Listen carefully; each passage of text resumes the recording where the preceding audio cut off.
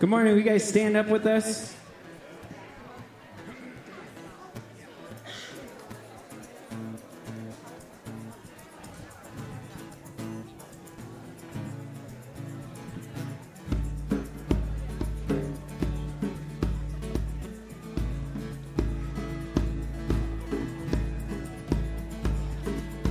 Oh Lord, Lord my God, when I in awesome wonder consider all the worlds thy hands have made, I see the stars, I hear the rolling thunder, thy power throughout the universe displayed. Then sings my soul, my Savior God, to thee. How great thou art, how great thou art.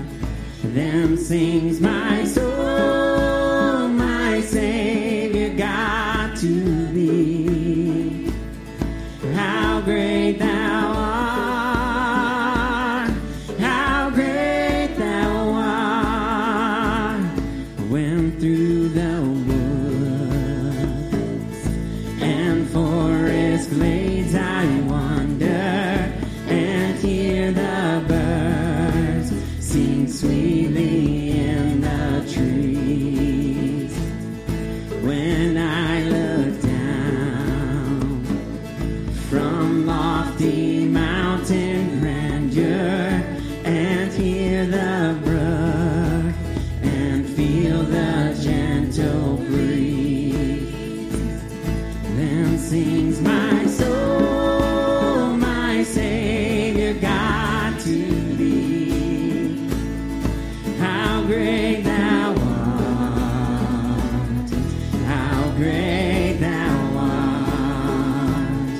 Then sings my soul, my Savior God, to thee. How great thou art, how great thou art. When I think, and when I think that God his Son not sparing sent him to die, I scarce can take it in, that on the cross, my burden gladly bearing, he bled and died to take away my sin. Then sings my soul, my Savior God, to thee. How great thou art, how great thou art. Then sings my soul, my Savior God, to thee. How great thou art, how great thou art. When Christ shall come with shout of acclamation and take me home, what joy shall fill my heart. Then I shall bow in humble adoration and there proclaim, my God, how great thou art. Then sings my soul, my Savior God, to thee. How great thou art, how great thou art. Then sings my soul, my Savior God, to thee. How great thou art, how great thou art. Then sings sings my soul, my Savior God, to thee. How great thou art, how great thou art. Then sings my soul, my Savior God, to thee. How great thou art, how great thou art, how great thou art, how great thou art, how great thou art, how great thou art.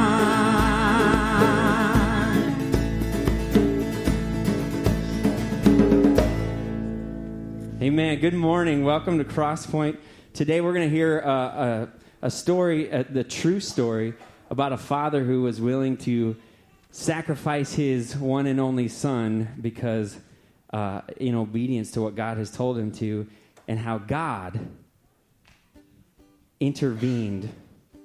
And because of this faithfulness, and God intervened, and he provided a sacrifice for that son instead of sacrificing that son. And then we fast forward to this Savior that we're singing about right now, Jesus Christ, God's own son, who he would so freely give and provide for us. Amazing love, right? Amazing grace. God would give his son for us that we could be called children of God if we put our faith in him. Amen?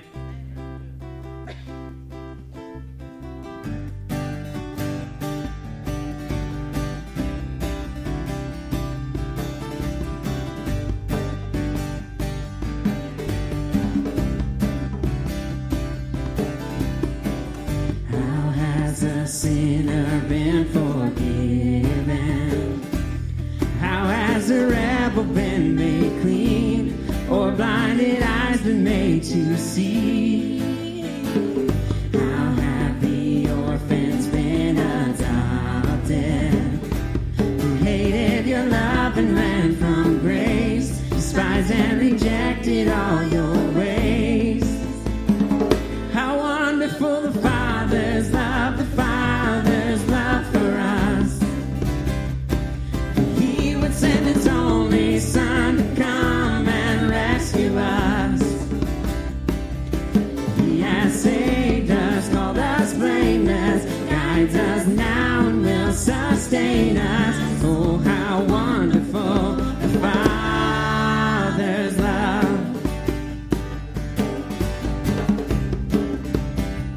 Your mercy floods our lives with kindness.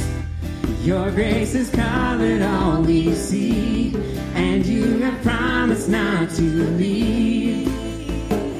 You freely give your Spirit to us, so we can be sure we're sons of God and rest in the hope of what's to come. How wonderful the Father's love for us, that he would send his only Son to come and rescue us. He has saved us, called us blameless, guides us now and will sustain us. Oh, how wonderful the Father's love. Those sufferings may fill our lives. We're confident, we're heirs of Christ, and so we cry, Abba, Father. Those sufferings may fill our lives. We're confident, we're heirs of Christ, and so we cry, Abba, Father. Father's love for us. He would send his only Son to come and rescue us. How wonderful the Father's love for us. He would send his only Son to come and rescue us. He has saved us, called us blameless, guides us now and will sustain us. Oh, how wonderful the Father's love.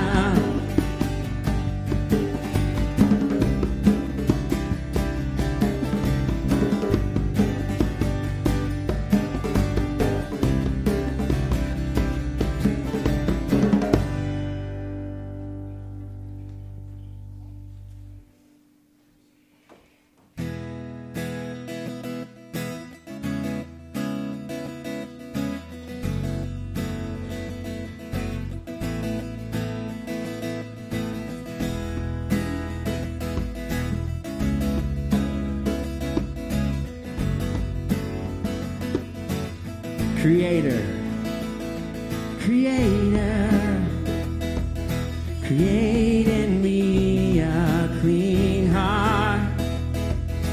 Give to me a new start. Make me like you are. Redeemer, redeem the time I've wasted. Restore the joy I've tasted. Take me where you are. So take my offering and make it everything that's pleasing, pleasing to your heart. Take my everything and make an offering that's pleasing, pleasing to your heart, oh God.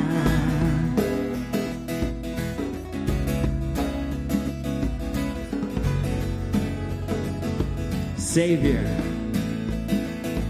Savior, save me in my weakness. Hide me in you, Jesus. Hold me in your arms. Keeper, keep my feet from falling.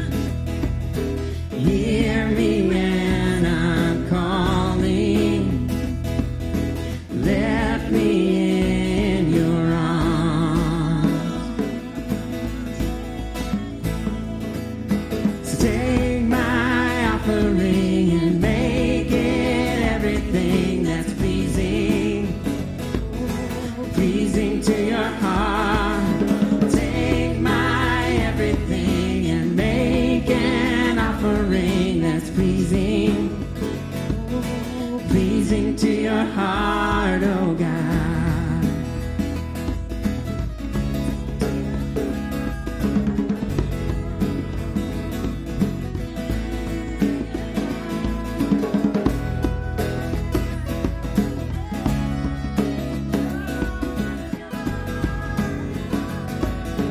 Take my offering. So take my offering and make it everything that's pleasing, pleasing to your heart. Take my everything and make an offering that's pleasing, pleasing to your heart, oh God.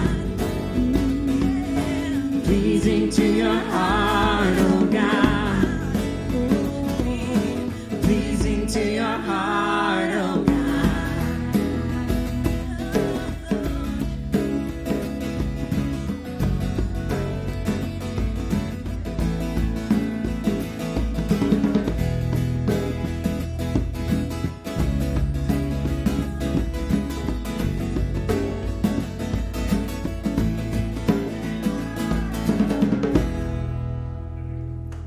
Father, that is our prayer as we give financially, Lord, as we take an offering.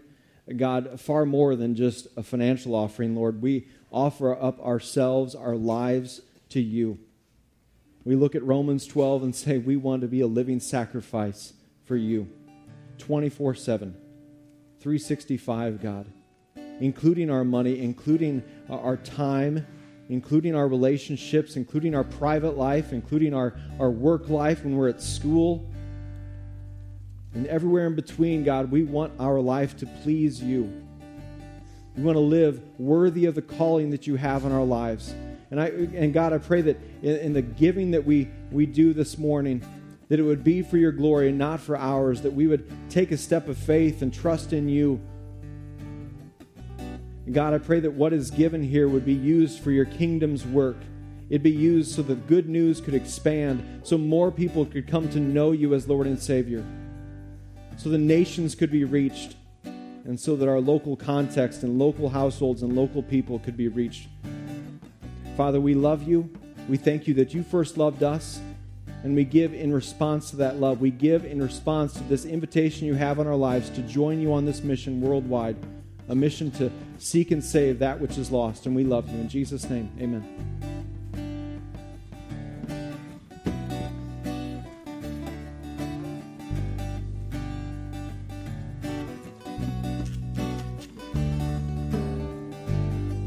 You are the source. You are the source of life. I can't be left behind. No one else will do. I will take hold of you. You are the source. You are the source of life. I can't be left behind. No one else will do. I will take hold of you. 'Cause I need you, Jesus, to come to my rescue. Where else can I go? There's no other name by which I'm saved. Capture me with grace. I will follow you.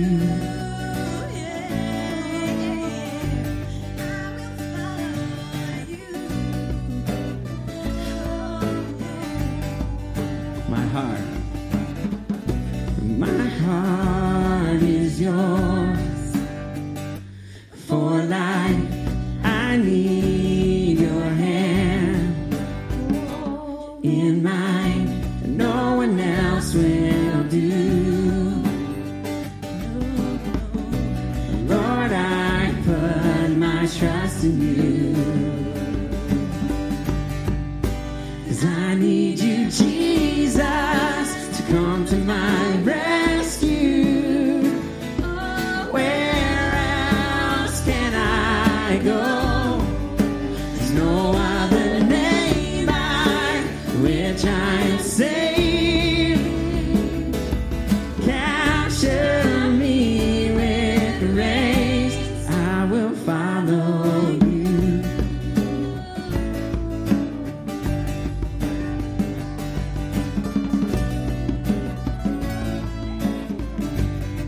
This world has nothing for me. This world has nothing for me. This world has nothing for me. This world has nothing for me. This world has nothing for me. This world has nothing for me. 'Cause I need you, Jesus, to come to my rescue.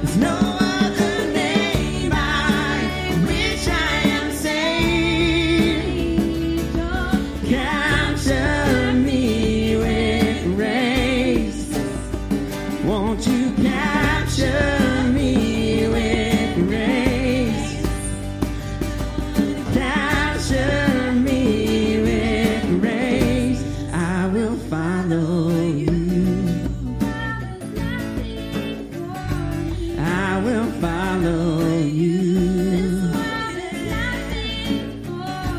I will follow you.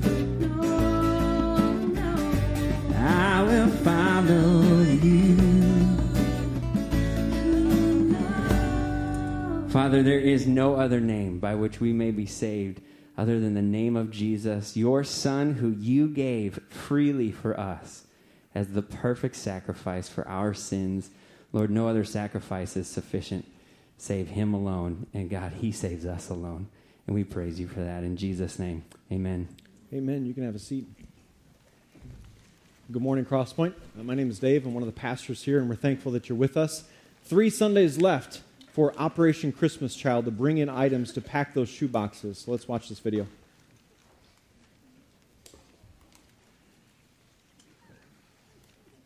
My name is Nanor, and I was raised in a Middle Eastern country. I was raised in a loving family and a Christian home. The first year of my life, we were in a bomb shelter with 300 other people, 2 candles, and 3 bathrooms with no water. 1 year later, we moved to a small village.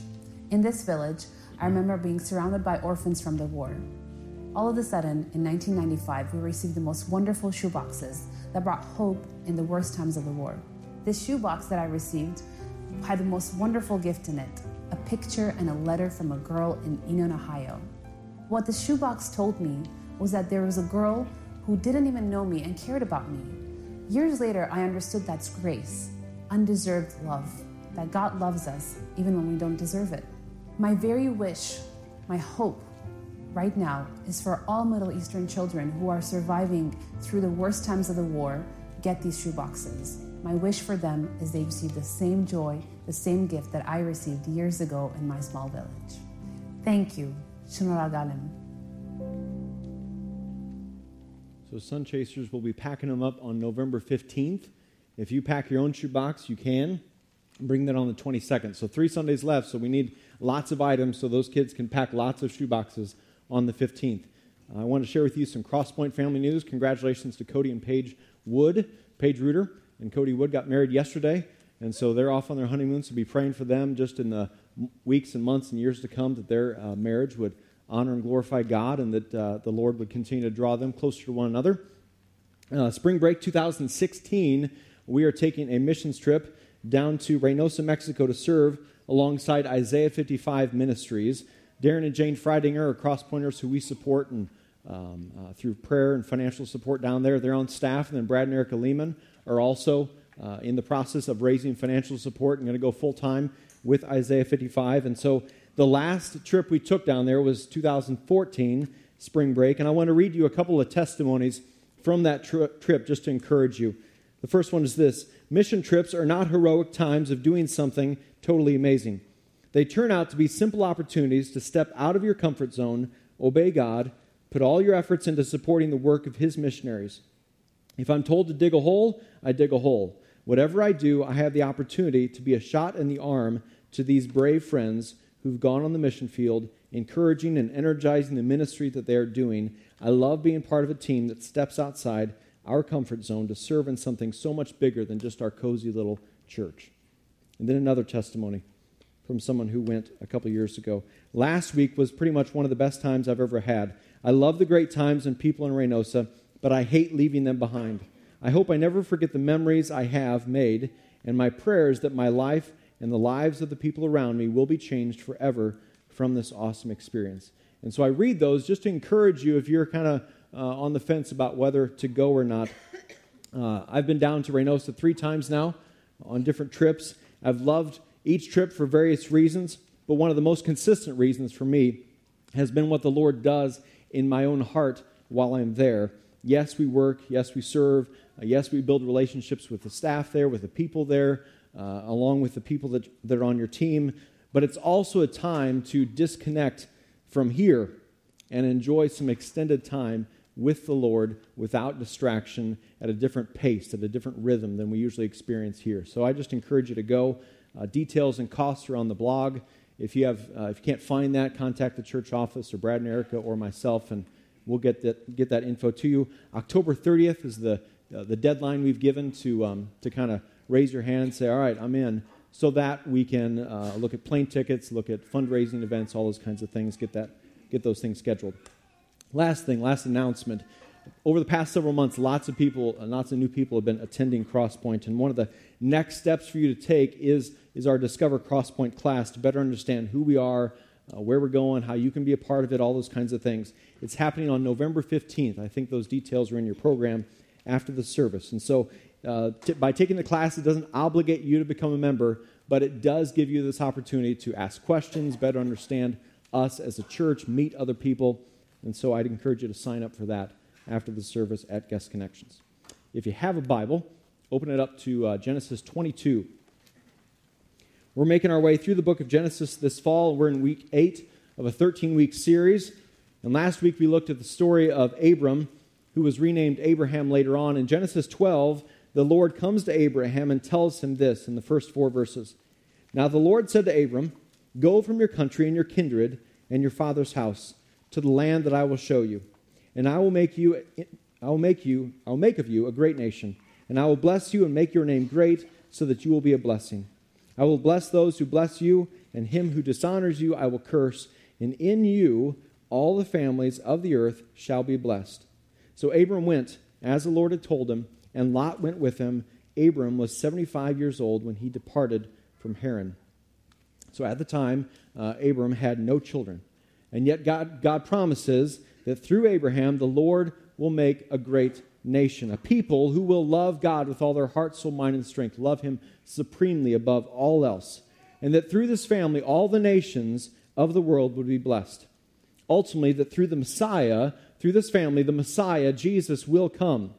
And through Jesus, all the nations will be blessed, and that salvation will flow to the nations.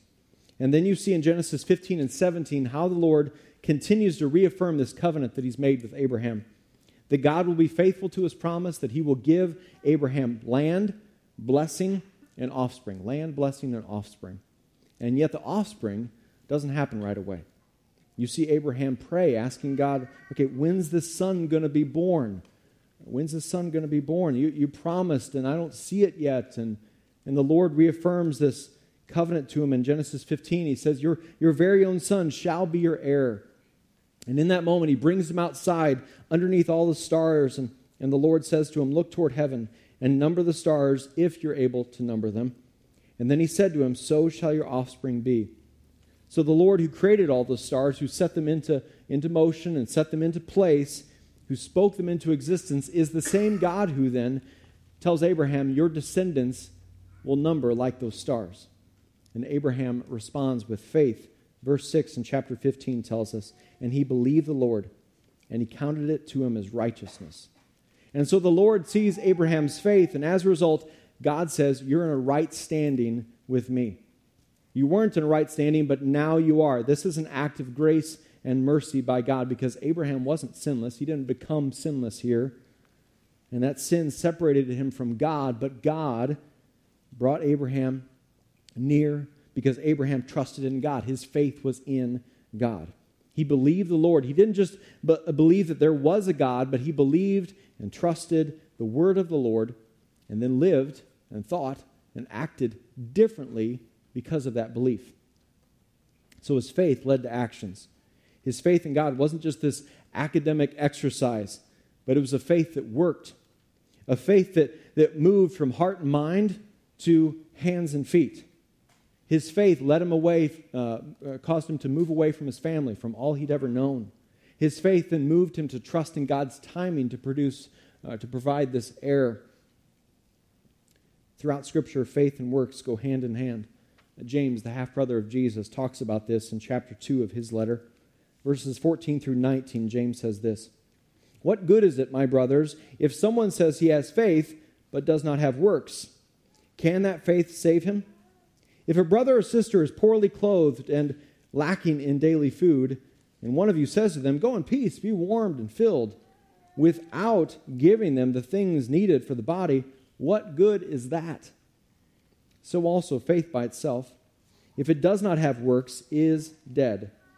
But someone will say, 'You have faith and I have works. Show me your faith apart from your works, and I will show you my faith by my works.' You believe that God is one. You do well. Even the demons believe and shudder. Faith by itself, verse 17 says again, faith by itself, if it does not have works, is dead. Belief that there is a God does not lead to saving faith, because even our spiritual enemy believes that there's a God. That's what verse 19 would tell us. But when we believe in God and His Word, it leads to a faith that works. So in the example that James writes about here, it leads to a faith that gives generously. It leads to a faith that sees a need and actually meets that need, as God would give you the opportunity. It's a faith that works. It's a faith that lives for someone besides ourselves. I don't know about you, but my faith in God, when it moves to action, that's when it becomes real. That's when it moves off the paper and into reality. That's when it moves from my mind or heart into actually action. So it's one thing for me to say, oh yeah, I believe God will meet our needs as we put Him first in our finances, and then do nothing about it. It's another thing to actually believe that and say, you know what, now we're going to live according to that belief. And we're going to give faithfully and generously, trusting God that He is faithful. It's one thing to believe that I need to share my faith with my friend, and yeah, I need to make disciples. I need to be a witness and a light to this world. I need to speak about my faith. I need to speak about the good news. It's quite another to open up our mouth, to sit across from a friend or a family member and say, here's where I'm at with the Lord. Here's what Christ has done in my life. Here's what Christ has done in the world. It's quite another to move that to actual words. I can say that I believe that God created the heavens and the earth. I can say that He created all of that, and yet He's also a very personal God, and He saved me. It's quite another to say that God invites me to prayer, and I pray. That when I pray, when I open up the Word, I am living by faith. I'm having that moment where my faith is leading to actions. It's causing me to pray differently. It's causing me to pray. It's causing me to open up the Word to be able to hear from Him. Faith by itself, if it does not have works, is dead. So is your faith in God leading to works? Is it leading to actions and attitudes that were different before you knew Jesus or earlier in your walk with the Lord? Or do you say that you believe God and yet nothing really is different in your life? You're still handling your money. You're still handling your relationships, your words, your time, your approach to prayer, your approach to the Word in the same way that you did before you knew Jesus. If so, you may believe that there's a God, but even the demons believe that there's a God. You're not believing yet that God has saved you, and that God is your King and Lord, and He's at work in your life. Or, on the flip side of that, can you see progress in your faith? Can you see progress being made? Can you look back at a certain time in your life and say, man, I'm not the same person that I was then. No, I've still got, God's still doing work in me, but I'm not the same person that I was. That evidence, that work, is evidence of the Holy Spirit's work in your life. That's not a fluke. That's not because of your power. That's the power of God at work in you through the Holy Spirit. That's the grace of God at work in your life. That's the evidence of it. Faith by itself, if it does not have works, is dead.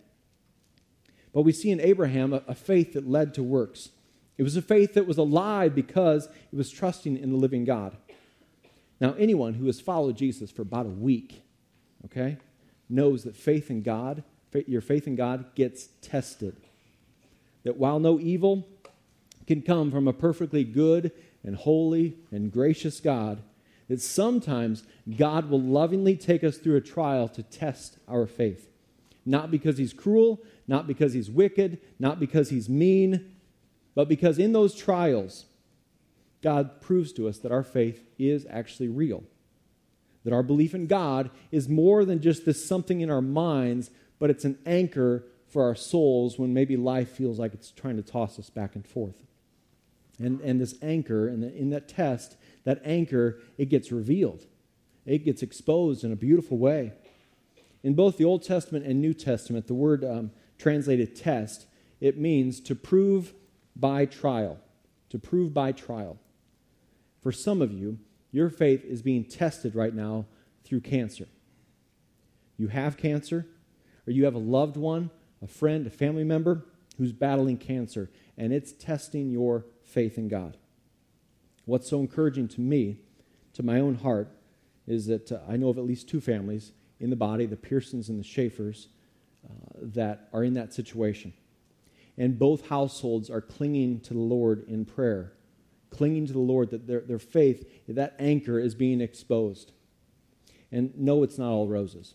And no, it's really, really hard. And sometimes they swing back and forth between despair and hope, that's just a natural swing sometimes in the midst of suffering.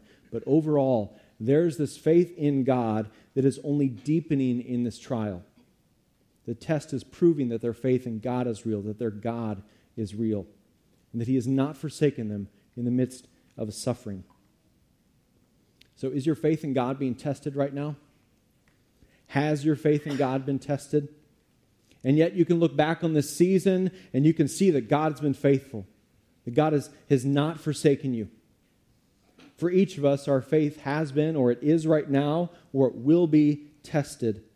And so we need this reminder from Genesis 22 today. We need this reminder that God is faithful and that God is good and that God has a sovereign plan, even when we don't have a clue how it's going to sort out. We know that He does. What we see today in Abraham's faith is that it gets tested. And so in Genesis 12, God promised offspring to Abraham. God reaffirms that covenant several times over the course of years, and now 25 years have passed. 25 years from when the promise was made to when that promise is fulfilled. 25 years. I get impatient when a video doesn't upload in 25 seconds, right? It should be about 3 seconds, frankly, because I clicked on it. It should happen. It should be able to go to that satellite and back in about 2 seconds, right? I get impatient when my kids don't automatically behave differently after one conversation, one lecture. I thought that lecture was pretty good. I thought that landed well. Wow, your behavior hasn't radically changed in one conversation, as if they're robots, right? Maybe I'm the only parent. I get impatient at Six Flags, and so I buy the Flash Pass, right? Because I want to ride more and wait less. Right? In the fall of 1999, Heather and I felt that at some point, longer story than that, but just felt like at some point the Lord would move us from my current job and into ministry as my paid vocation. It was 8 years later before that happened. Okay, a lot of valleys, a lot of mountaintops in the course of that. That felt like a long time. That is small potatoes compared to 25 years. Some of you waited 25 plus years for something from the Lord. I know a wife who sought the Lord, prayed for her husband's salvation for 34, 35 years, and God was faithful. I know parents who have prayed for that child to become a Christ follower, and they've been praying for 25 plus years.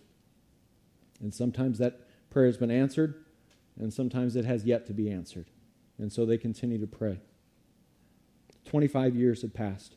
From God promising to God fulfilling that promise, God's timing was perfect, even if Abraham questioned it. But all the while, God's been faithful. His timing is perfect. His goodness has not changed. We read in Genesis 21, the first 7 verses, "The Lord visited Sarah as He had said, and the Lord did to Sarah as He had promised, and Sarah conceived and bore Abraham a son in his old age at the time of which God had spoken to him. Abraham called the name of his son who was born to him, whom Sarah bore him, Isaac. And Abraham circumcised his son Isaac when he was 8 days old, as God had commanded him. Abraham was 100 years old when his son Isaac was born to him. And Sarah said, God has made laughter for me. Everyone who hears me or hears will laugh over me. And she said, who would have said to Abraham that Sarah would nurse children? Yet I have borne him a son in his old age. God has been so good to them. He's provided to them a son. His name is Isaac. As you read these words, you can see this joy that is in their relationship in this moment, especially Sarah. God, you've been so faithful. You haven't forgotten us. You've not forsaken us. You've not abandoned us. This long-awaited son has been born. What joy and what delight as we read these words. Can you imagine how they would view this son? Isaac was God's faithfulness in the flesh. He was a living memorial to God's goodness and provision. What a faith builder for this couple. What a moment for them to worship God and thank God. But then about a decade later, in chapter 22, the story takes a turn, and not like a slight curve, but kind of like the GPS told you at the last second to turn right, and you got to turn right. This is when God comes to them, and out of the blue, this seems to make no sense. It seems cruel and unusual, to be honest with you. It's uncomfortable to read, understanding the context. To imagine Abraham and Sarah in this moment because God asked for a special sacrifice. Listen to the first 2 verses of Genesis 22. After these things, God tested Abraham. God tested Abraham and said to him, Abraham, and he said, here I am. I always love Abraham's response. Here I am. And he said, take your son, your only son Isaac, whom you love, and go to the land of Moriah and offer him there as a burnt offering on one of the mountains of which I shall tell you. What? Do you ever have that moment when you read Scripture and you go, what? Your Abraham's beloved son, the one he had waited for 25 years, the one he had enjoyed then for 10 years. God was calling Abraham to sacrifice him. This was the son that Abraham had great affection for. The Lord affirms that in that moment. For me, I have one son. I have truckloads of affection for him. Can you imagine the situation? The Lord refers to Isaac as Abraham's only son. So why the sacrifice? Why was sacrifice worship to God? Well, we see that throughout this story. We've seen that thus far in the book of Genesis. Think of Genesis 3. An animal had to be killed to provide the animal skins for Adam and Eve. Genesis 4, the Lord asks for an offering from Cain and Abel brings an offering of the firstborn of his flock. After the flood went away, Noah sacrificed animals as worship to the Lord in Genesis 8. And so sacrifice was part of the Old Testament and how the Israelites related to and worshiped God. And sacrifice extends into the New Testament and ultimately finds its climax, its culmination at what? At the cross of Christ. So then verse 3. So Abraham rose early in the morning, saddled his donkey, and took 2 of his young men with him and his son Isaac. And he cut the wood for the burnt offering and arose and went to the place of which God had told him. On the 3rd day, Abraham lifted up his eyes and saw the place from afar. Then Abraham said to his young men, stay here with the donkey. I and the boy will go over there and worship and come again to you.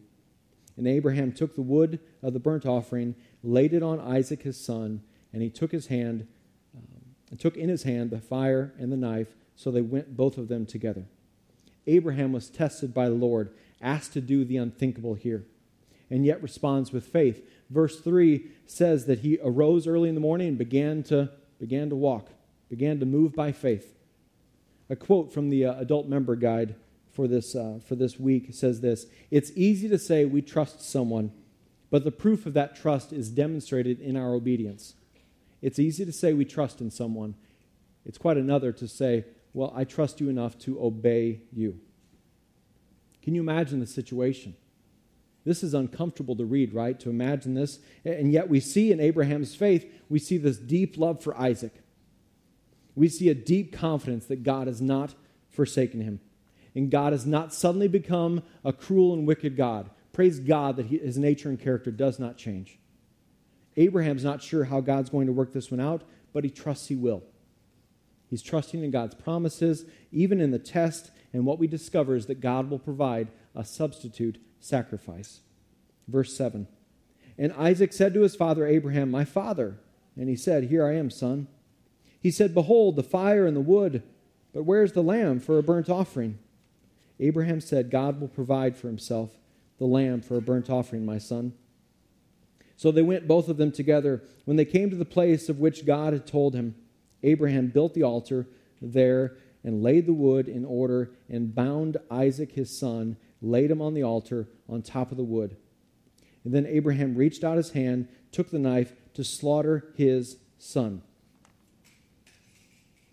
Verse 11, but the angel of the Lord called to him from heaven and said, Abraham, Abraham. And he said, here I am. He said, "Do not lay your hand on the boy or do anything to him, for now I know that you fear God, seeing you have not withheld your son, your only son, from me." And Abraham lifted up his eyes and looked, and behold, behind him was a ram caught in a thicket by his horns. And Abraham went and took the ram and offered it up as a burnt offering instead of his son. So Abraham called the name of that place, "The Lord will provide." As it is said to this day, "On the mount of the Lord it shall be provided." The ram was the substitute at just the right time. God never intended for Abraham to sacrifice his own son. God always intended to provide a substitute. God's mercy and grace are on beautiful display here. We see the goodness of God. At just the right time, the voice from heaven spoke and the ram was provided. Romans 5, 6 through 8. You see, at just the right time, when we were still powerless, Christ died for the ungodly. Very rarely will anyone die for a righteous person, though for a good person someone might possibly dare to die. But God demonstrates his own love for us in this: while we were still sinners, Christ died for us. Christ died for us at just the right time. Long before we knew it was the right time, but when God knew it was the right time. God has provided a substitute for the sacrifice. This theological phrase here is substitutionary atonement. That's basically just a big way of saying Jesus took our place. Jesus took our place on the cross. That the ram took Isaac's place on the altar. Making atonement is satisfying someone or something for an offense committed. And in Leviticus 17:11, it says, it's the blood that makes atonement for one's life. It's the blood that makes atonement. So no blood, no forgiveness. Covered in the blood, forgiveness. In the Old Testament, animals were sacrificed or they died in place of the sinner. These sacrifices, though, had to be made continually. But in the New Testament, that all changed. One life was laid down for the sake of the sinner. Jesus Christ died in our place when he was crucified on the cross. We deserve to be the ones on the cross, but he substituted himself. He died in our place. We deserve to be there because of our sinful lives, our hearts that are bent towards sin. But Christ took the punishment upon himself in our place. He substituted himself and took what we rightly deserve. His blood atoned for the sin of those who trust in him. 2 Corinthians 5:21 says, God made him who had no sin to be sin for us, so that in him we might become the righteousness of God. And so in the Old Testament, again, sacrifices had to be made continually.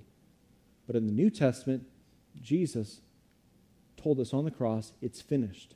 Hebrews 7:27 says he sacrificed for their sins once for all when he offered himself once for all.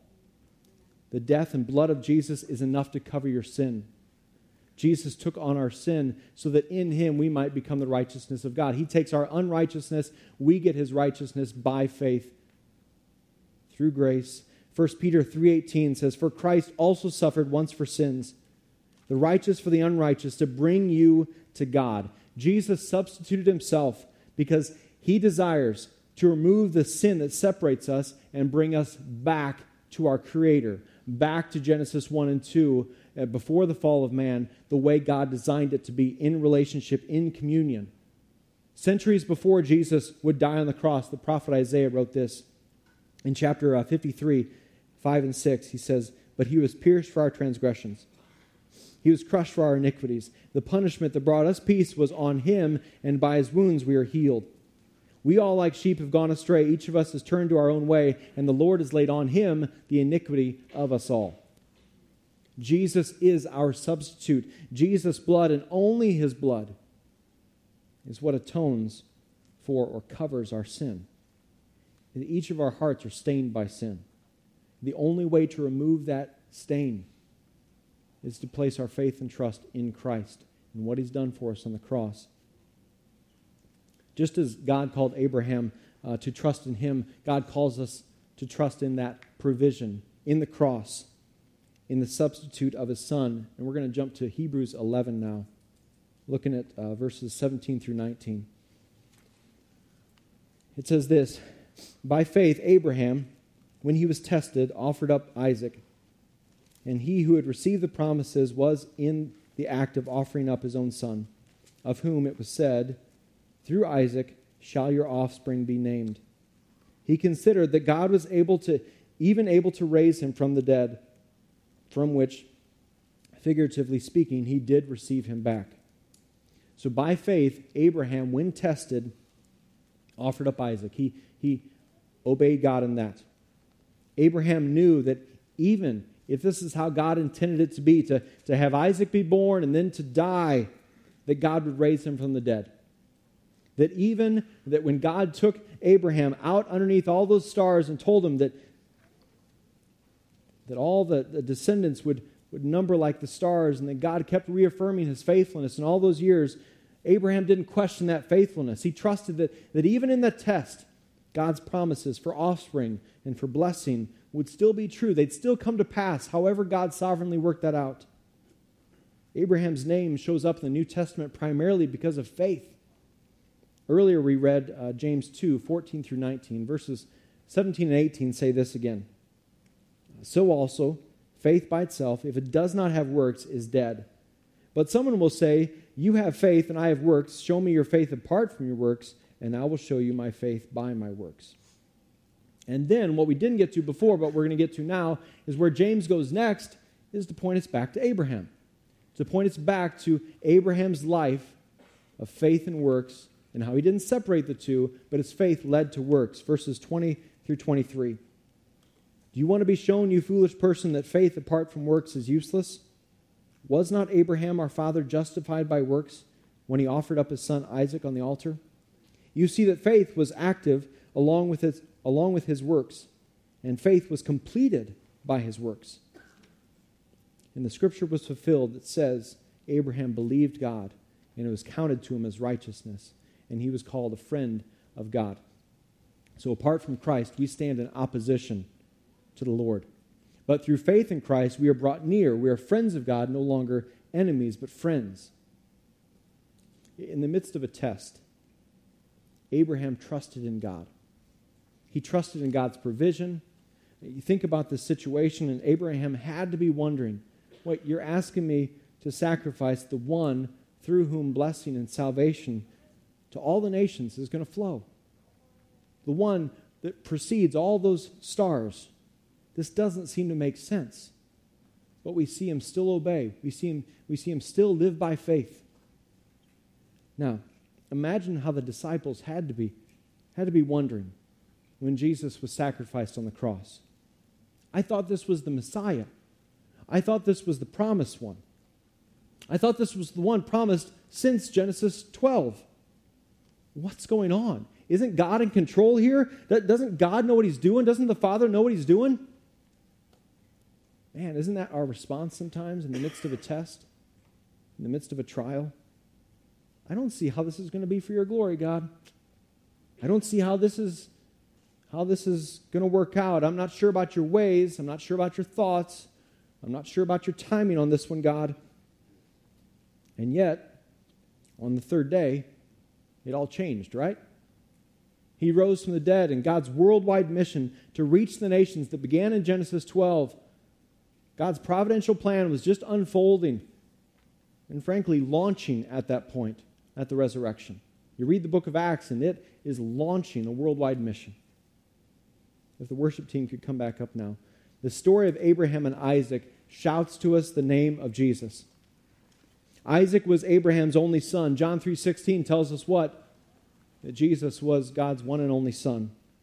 Isaac was willing to be sacrificed. Jesus was willing to be sacrificed for the sake of others. Even in the Garden of Gethsemane, he's praying, Lord, take this cup from me. Father, take this cup from me. And yet, not my will, but your will, Father. Your will be done. The wood needed for Isaac's sacrifice, Isaac carried himself. The cross where Jesus would hang and die, he carried himself to his own death. The ram that was caught in thorns, a crown of thorns is placed upon Jesus on the cross. Isaac asks, where's the lamb for the offering? And John the Baptist announces Jesus as what? Look, there's the Lamb of God who takes away the sin of the world. Abraham, in response to Isaac's question about the lamb, says, God will provide for himself the lamb for a burnt offering, my son. In Jesus, God has provided the substitute, the lamb who died in our place. Isaac was walking to his death. He was sure to die. And Hebrews 11:19 told us that figuratively, he rose from the dead. He was raised from the dead. Abraham received him back. He was on that altar. He was bound. He was about ready to be slaughtered by his dad. But God provided a substitute. He figuratively raised him from the dead. And Abraham believed that even if Isaac were to die, that God would raise him from the dead. And it was on the third day that Abraham and Isaac got to the land of Moriah, where the Lord raised Isaac from the dead. And it's in Jesus that we see it's on the third day he rose from the dead. But it wasn't a figurative resurrection. It was a bodily, physical resurrection. He was dead, and he came back to life. This is what we celebrate at Easter. That in Christ now, because of the resurrection, we have this living hope. We have nothing to fear in death. We have a living hope because Jesus has risen from the dead. He's overcome the grave. He's overcome the devil's schemes. And it's this living hope in Jesus that it's an anchor for us when we're tested. So when we walk through a trial, we can walk through it in faith, knowing that God is always good and that he's eternally faithful and he's an ever-present help in our time of need. He's our cornerstone. Let's stand up and sing.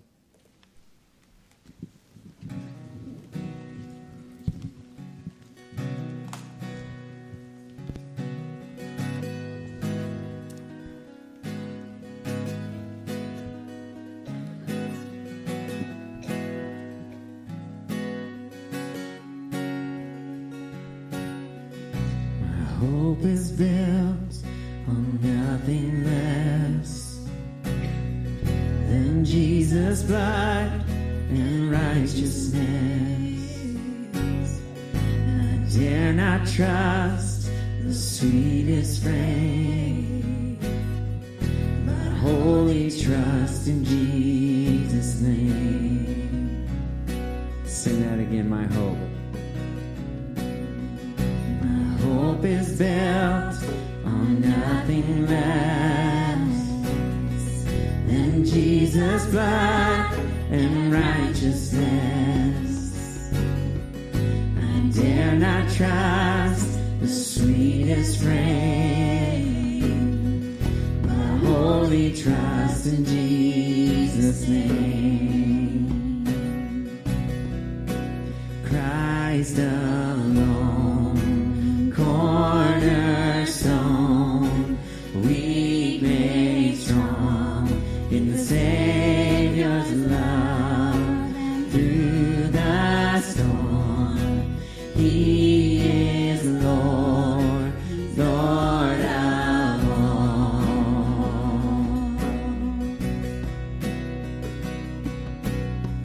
When darkness seems to hide his face, I rest on his unchanging grace.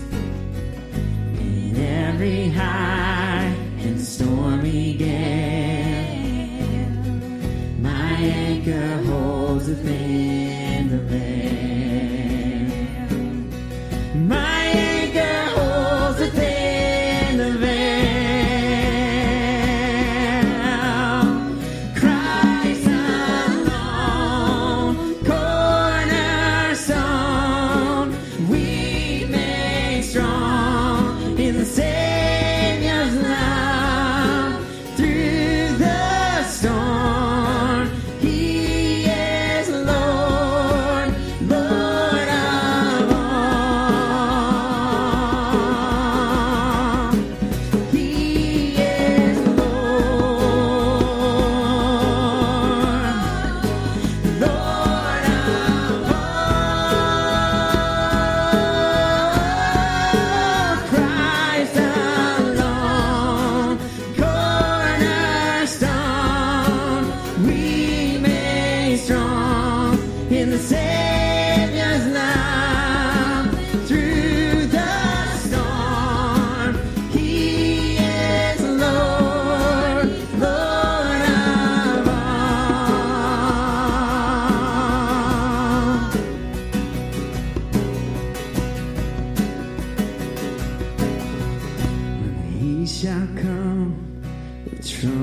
sound. Oh, may I then in him be found, just in his righteousness alone, faultless to stand before the throne.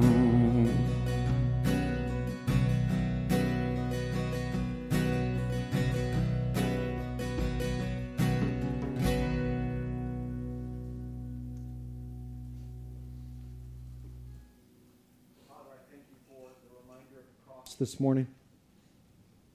God, I thank you for the uncomfortable nature of the story of Abraham and Isaac and how it reminds us how the cross is the furthest thing from comfortable.